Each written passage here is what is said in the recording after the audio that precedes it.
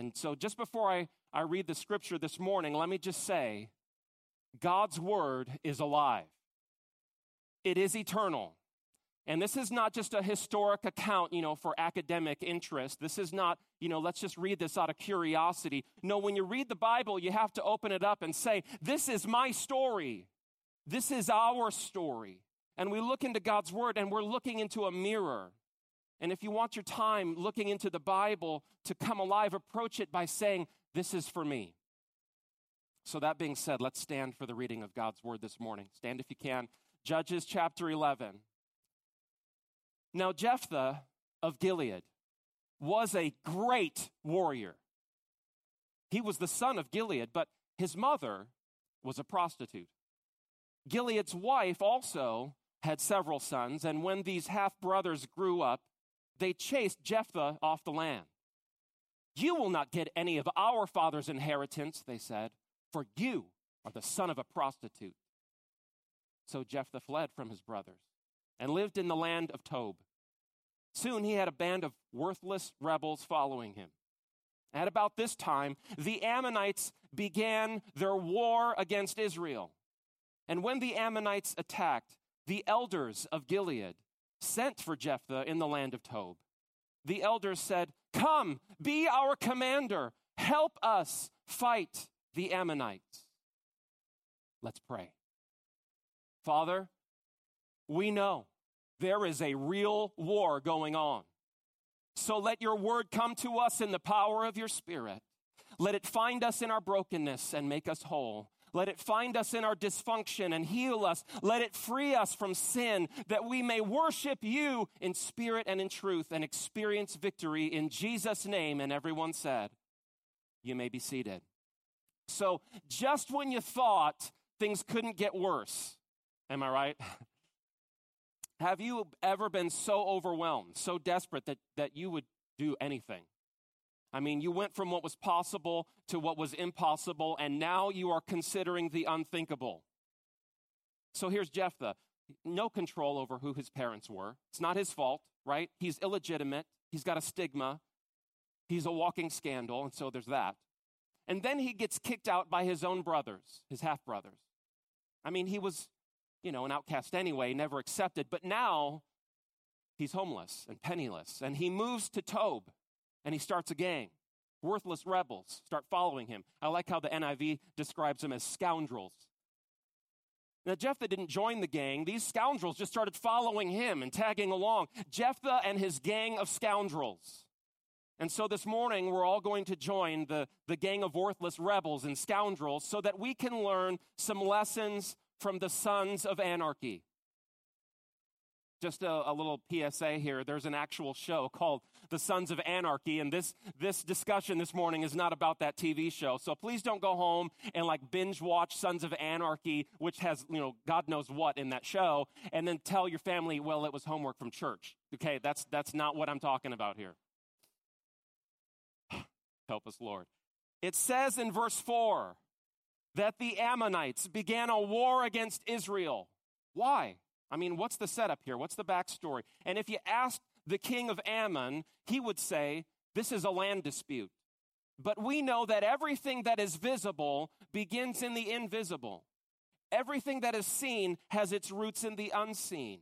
The physical material world, economies, geopolitics, the behaviors and interrelationships between people are manifestations of the deeper reality of the spiritual dimension. So let's back up to chapter 10, take a deeper look. Verse 6, again, the Israelites did evil in the Lord's sight. They served the images of Baal and Ashtoreth and the gods of Aram and Sidon and Moab and Ammon and Philistia. They abandoned the Lord and no longer served him at all. So let's stop here. Here it is. This is the full extent of the spiritual rot at the core of all of these problems. As if putting anything before God wasn't bad enough. Here we see the litany. It's a laundry list of all the pagan gods that they have run after. And it says they abandoned the Lord and no longer served him at all. And in that one sentence encapsulated, we see that loyalty to God is synonymous with service to God. And people became so consumed running after the false promises of powerless idols that promised them everything that they wanted that they no longer had any time for the one true God who was all that they would ever need. And anytime you see in the Bible stories about Israel, doing what's evil and serving idols, Daddy is on his way with judgment, right? Have you ever watched the news and just wondered, why? What is going on? Do you want to know why marriages and families are blowing apart? Here it is. This is it. Just a side note, if you serve idols, and you're going to be doing evil. And if you're doing evil, you are serving idols. Okay, we seem to have this backwards idea of, thinking about people carving weird pictures into stone or idols and bowing down to them. And we turn our civilized noses up and say, oh, these are just ignorant idiots. But we do this. Here's what idolatry is: the exchange of the eternal for the temporary. Putting anything, any person, any desire before Almighty God. And the spiritual adultery was so complete, it was so pervasive, there was absolutely no distinction anymore between God's people and the pagans and the barbarians they were surrounded by. Their culture, their mindset, their priorities, their ideas were completely molded, not by God, but by the society around them. Remember earlier when I said, you approach the Bible by saying, this is for me, this is our story? Yep, okay, so here it is. Get out the thermometer, let's take our idolatry temperature, right? Do you blend in with the culture around you? Or do the people at work or at school or in your family, did they see a major difference in the way that you live, in the way that you talk, in the way that you love others, in the way that you forgive, in the standards that you hold to, in the entertainments that you enjoy, in the way that you choose your friends and relationships, in the way that you vote, or the way that you spend your time? Or does your life just resemble everybody else's? Our country, the state we live in, our families are sick with idol worship. We exchange God, a relationship with the Almighty One, for other things. We exchange prayer for internet and television. We exchange being dangerous and deadly to the powers of darkness for being tolerant and accepting. Anytime you are exchanging your faith in Almighty God, who you can't see, for something that you can see, that's an idol. And God's only going to put up with that for so long. And then we get to verse 7. So the Lord burned with anger against Israel, and he turned them over to the Philistines and the Ammonites, who began to oppress them that year. For 18 years, they oppressed all the Israelites east of the Jordan River in the land of the Amorites, that is in Gilead. The Ammonites also crossed over to the west side of the Jordan and attacked Judah and Benjamin and Ephraim. And the Israelites were in great distress. And finally, they cried out to the Lord for help, saying, we've sinned against you because we've abandoned you as our God, and we've served the images of Baal.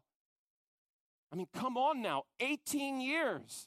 They've been chased down and oppressed and persecuted and hunted. And finally, they wake up and they're like, oh man, we screwed up. 18 years of tyranny and brutality, finally to come to their senses and cry out for help from the only one who can save them. And they confess their sin. And we know God, right? I mean, he is faithful and just to forgive our sins, right? Let's see how this conversation goes. Verse 11, the Lord replied, did I not rescue you from the Egyptians and the Amorites and the Ammonites and the Philistines and the Sidonians and the Amalekites and the Maonites when they oppressed you? You cried out to me for help, and I rescued you. Yet you have abandoned me and served other gods, so I will not rescue you anymore. Go cry to the gods you have chosen. Let them rescue you in your hour of distress. Whoa! No one can do a burn quite like God, right?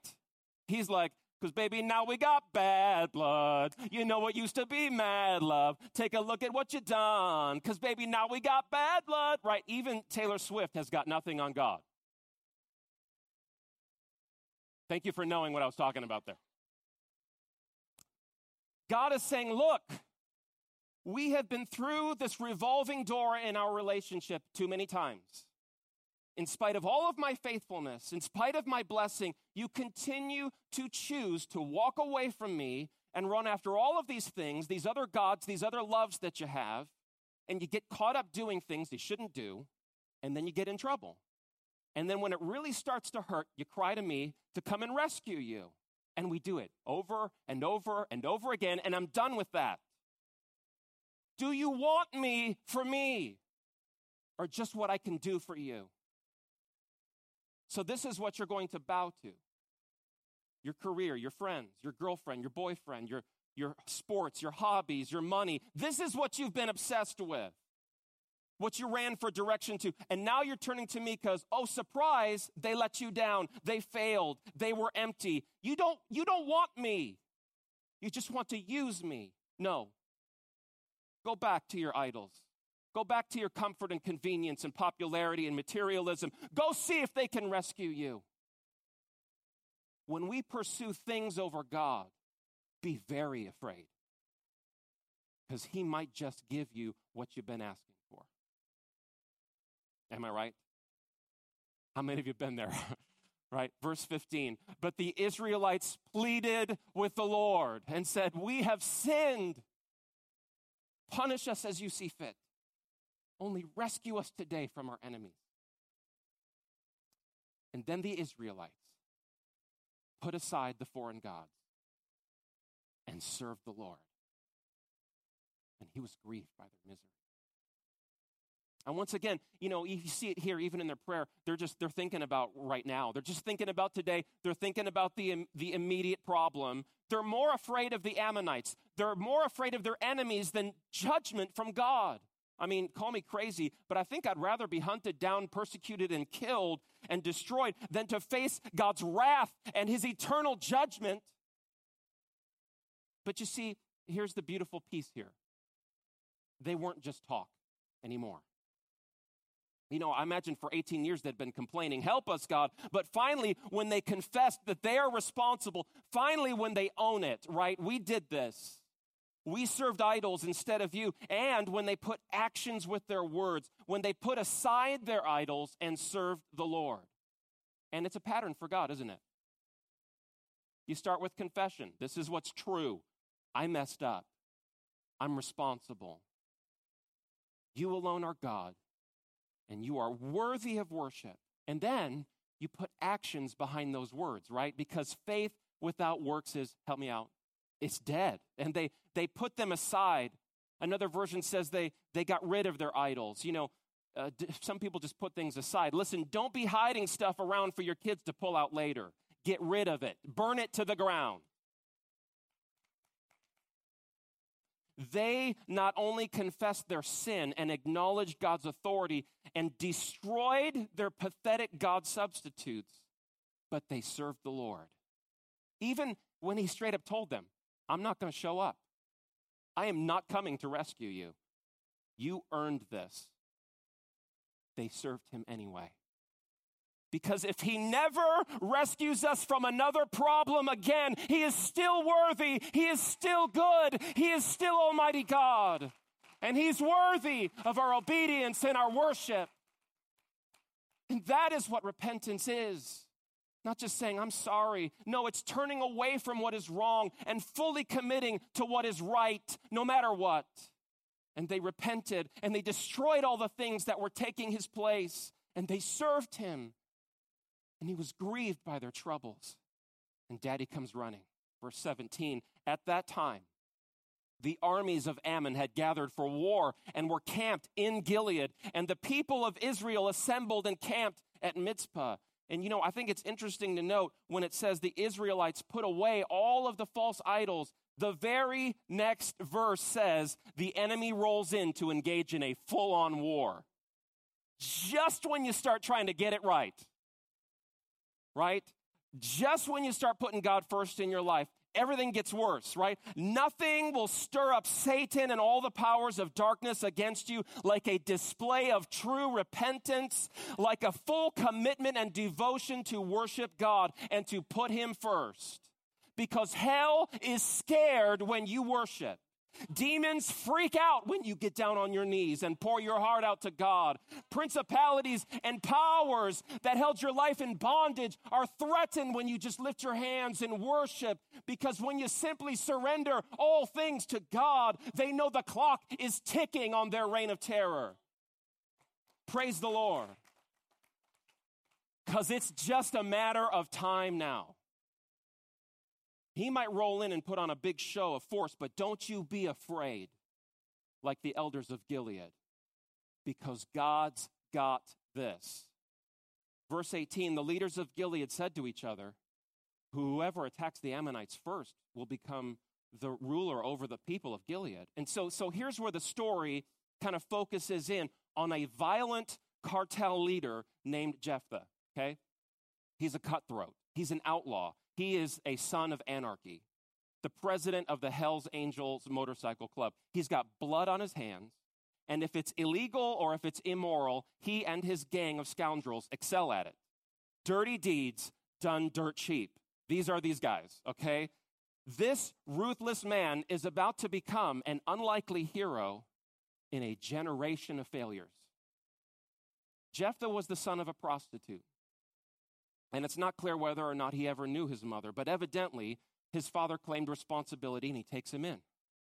And his father's married and he has other children, his half-brothers. And it says when they grew up, they evicted him from the property. Look, whenever you see misdirected anger, you can just bet it's a cover for something else, right?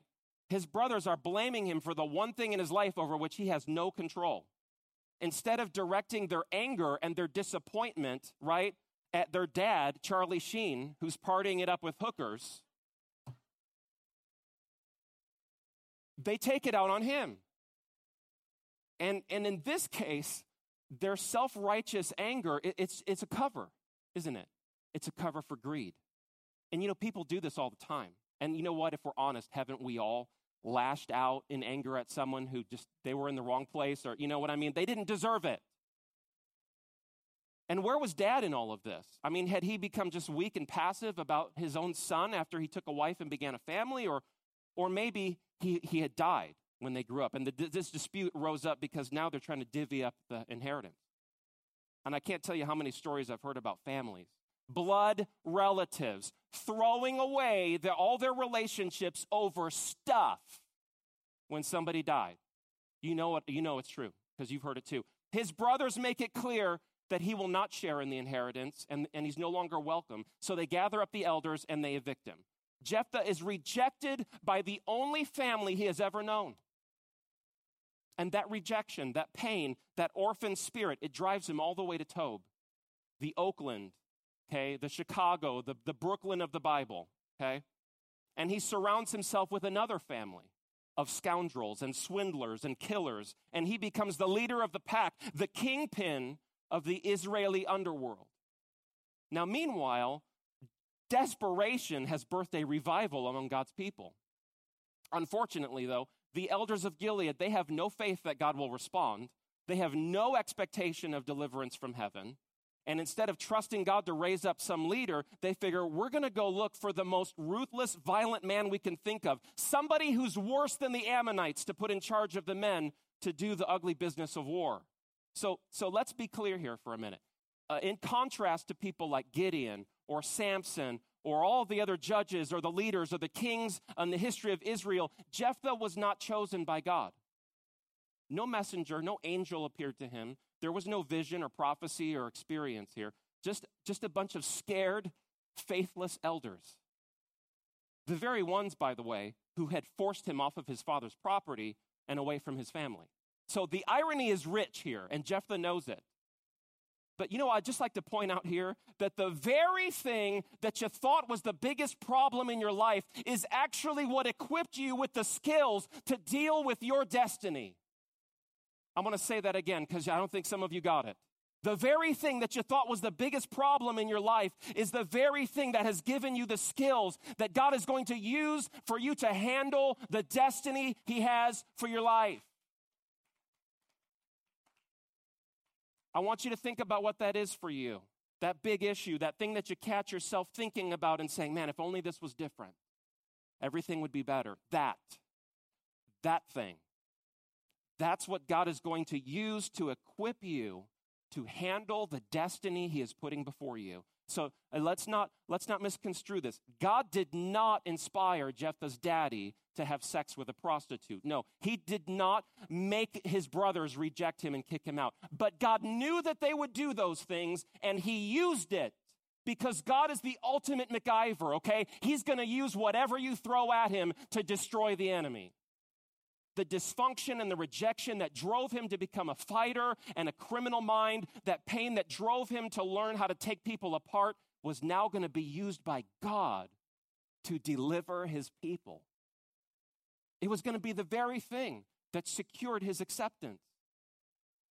Victory comes when your heart and your desires align with God's heart and His will and His purpose for His people. Jephthah wants to win because he wants to be accepted. He wants to be loved and valued.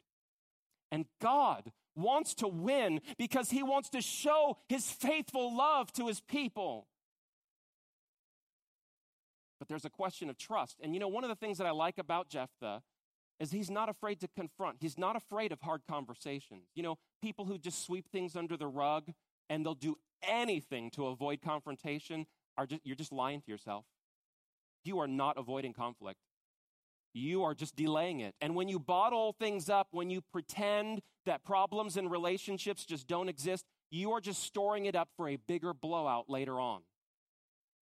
Hiding behind masks and tiptoeing around on eggshells, that is not truthful and it is not loving. And Jephthah is not afraid to bring up the past and talk about it. He said to them, you guys look familiar to me. Let me think. No, stop for a minute. Yeah. Aren't you the ones who hated me and drove me from my father's house? Why do you come to me now when you're in trouble? Good question. Hello? These are the same people who said, get out of here. You'll never be one of us. Now they're crawling back. These elders were supposed to be men of wisdom. They're supposed to be men of experience, reasoned and seasoned by life, able to offer a steady guidance to troubled families, spiritual pillars, men to look up to, men who would lead, the very men who self-righteously kicked him out of his father's house. They were sick with spiritual adultery and idolatry. They had failed their tribe. They had failed their nation. They had failed God, and they had failed a young Jephthah in a crisis when all he needed was some men to look up to. Verse 8, because we need you, the elders replied. If you lead us in battle against the Ammonites, we will make you ruler over all the people of Gilead. We need you. How do you like that, right? Have you ever been in a situation where somebody rejected you? A friend, family member, somebody was making fun of you, insulted you because you have faith, and then comes the crisis in their life. And then what happens? Who do they come to? Will you pray for me? Right? They want you to go to war for them. And you're going to do it, just like Jephthah does. Years earlier, see, these guys thought that young men like Jephthah, this was what's wrong with society. Guys like little Jephthah here, kids like him are the problem. But now a bigger problem has rolled in, right? The Ammonites were a problem that threatened to annihilate the entire society. You see, there comes a point at your life in which you realize that the things that you thought were problems were really not the problems at all. The real problems are not external. The real problems are internal. And that's what we learned back in chapter 10, isn't it? The root of the problem here was spiritual adultery. The real problem is an unfaithful heart that forsakes God Because you see, once the repentance kicked in, once God got involved, even the Ammonites, they're not a problem for him. Because with God, all things are possible. And the elders offer Jephthah the acceptance that he's longed for all of his life. But the trust's been broken. He makes them repeat the offer. Jephthah said to the elders, so let me get this straight. If I come with you and the Lord gives me victory over the Ammonites, will you really make me ruler over all the people? The Lord is our witness, the elders replied. We promise to do whatever you say. So Jephthah went with the elders of Gilead, and the people made him their ruler and commander of the army at Mizpah in the presence of the Lord. Jephthah repeated what he said to the elders. At that time, the Spirit of the Lord came on Jephthah. And he went throughout the land of Gilead and Manasseh, including Mizpah and Gilead. And from there, he led an army against the Ammonites. This is so awesome. This is like mind-blowing stuff here. I mean, can you imagine President Donald Trump like pardoning the leader of MS-13 and then making him chairman of the Joint Chiefs of Staff? And then it says that the Spirit of God came upon him. It's beautiful. Because he wasn't picked by God. But you know, God does choose not only to use Jephthah, but to put his Holy Spirit on him. And Jephthah teaches us that your past is not a deterrent to God. Your dysfunction is not a deterrent to him. God is not anointing your skill. He's not anointing your pedigree or your knowledge or your education. God just anoints the willing and the available. Praise God.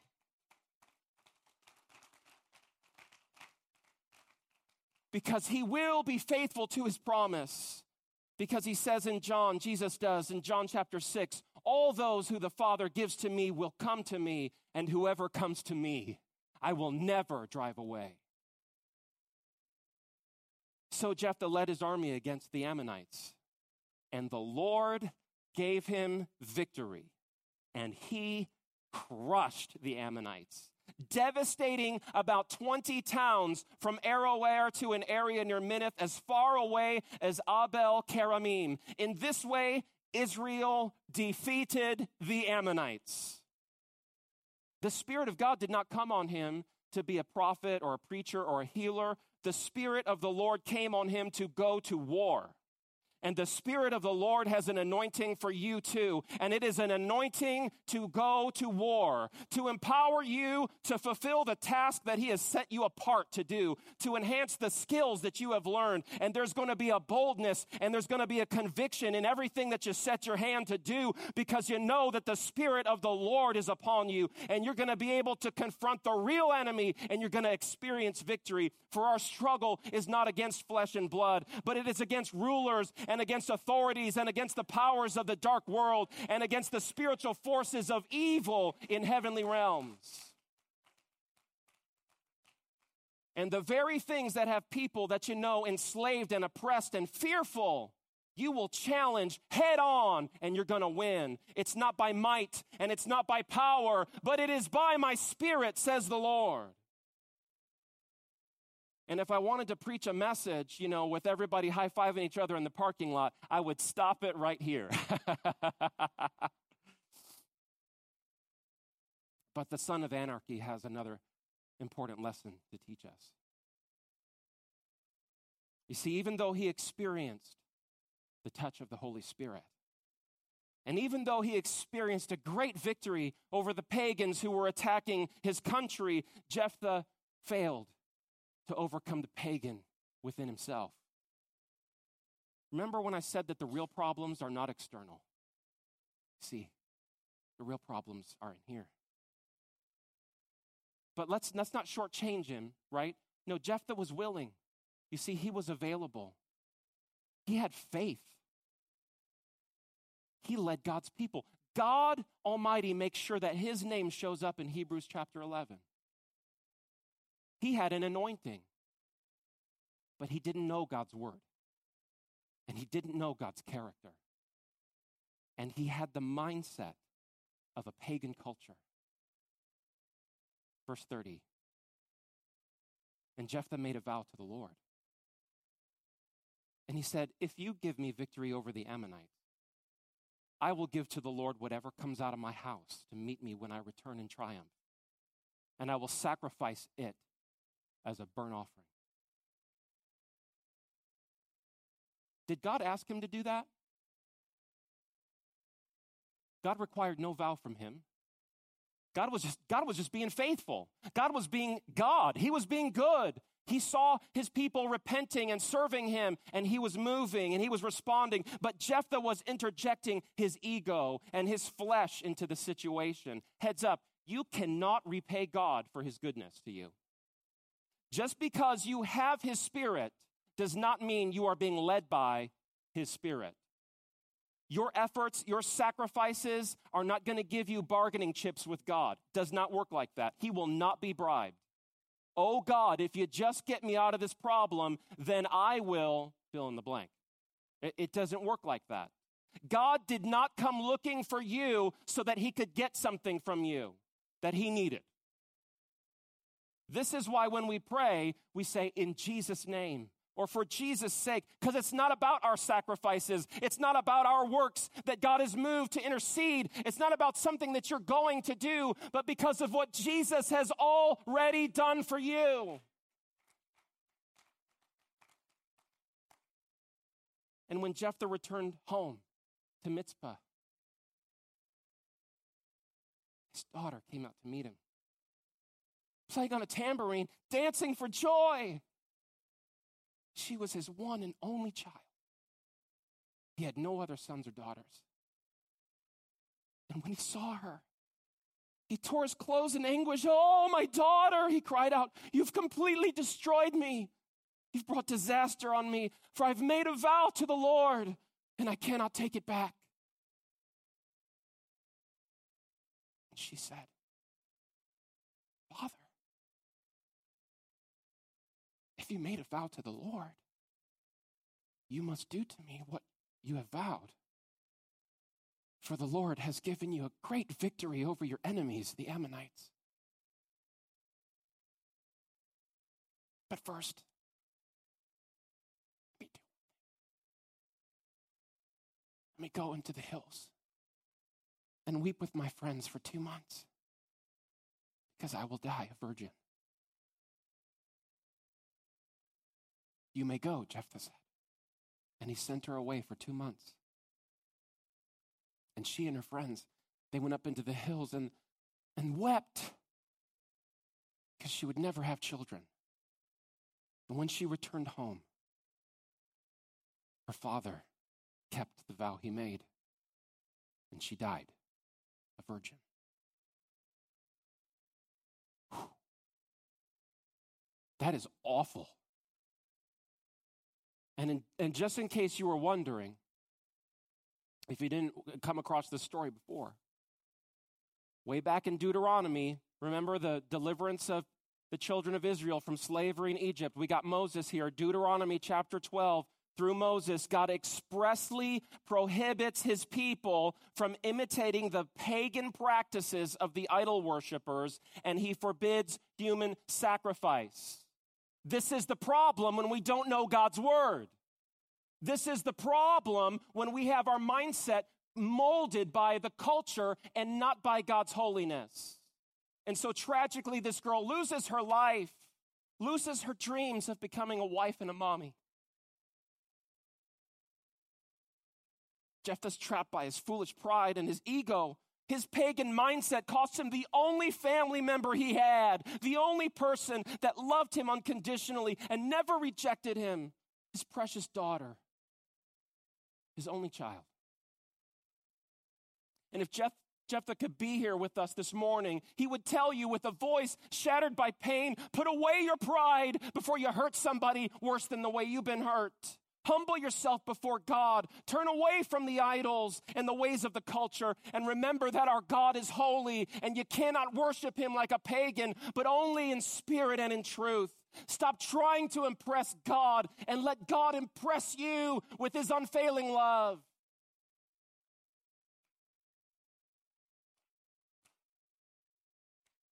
And friends, we need to ask ourselves, what will die if I insist on doing things the world's way. You see, everybody loses here now in this situation. Everybody loses when you act out in pride.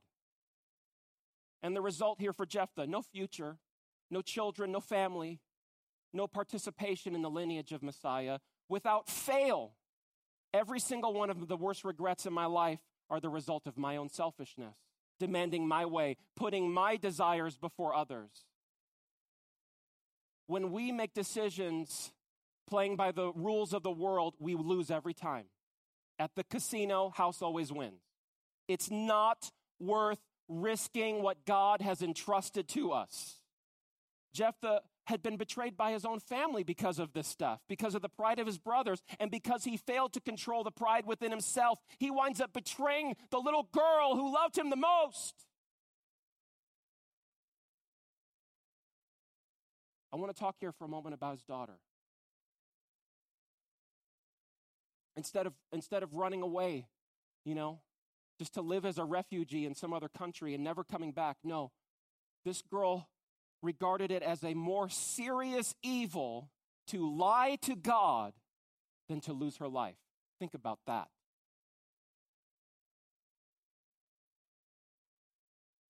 Everyone in Israel experienced a mighty deliverance of God. Everyone except her. She gets left out, snuffed out by the one person she adored the most. I believe God saw this girl. I believe God is moved by her grace. Some of you are here this morning and you believe in God and you've seen or you've heard people rejoice in his answers to prayer and his provision, but it always seems like it's somebody else and you're afraid that you're going to be left out. Hear the words of Jesus in John 10, "My sheep hear my voice, and I know them and they follow me, and I give them eternal life, and they will never perish. No one will snatch them out of my hand. My Father who has given them to me is greater than all. No one can snatch them out of my Father's hand. I and the Father are one." And when I think of the way my little girl puts her hand in mine, the way she wraps her arms around my neck when I come home, the way she wants me to stand by her bed at night and talk to me until she falls asleep, she trusts me. She loves me. And I know that I'm modeling for her what a man should be like. Good or bad, right or wrong, my every example is making a profound impression on her life. I will always be her daddy, and I want to be a good one. It's the kids, isn't it? You know what? While we grown-ups are making our choices, it's the kids who get stuck with the consequences of selfishness. So many kids are hurting today. And some of you have been hurt by the foolish decisions of somebody else, a parent, a spouse, a family member who made a choice and they left you holding the consequences. And the pain is intensified by the fact that the person who caused it should have been the one who prevented it in the first place.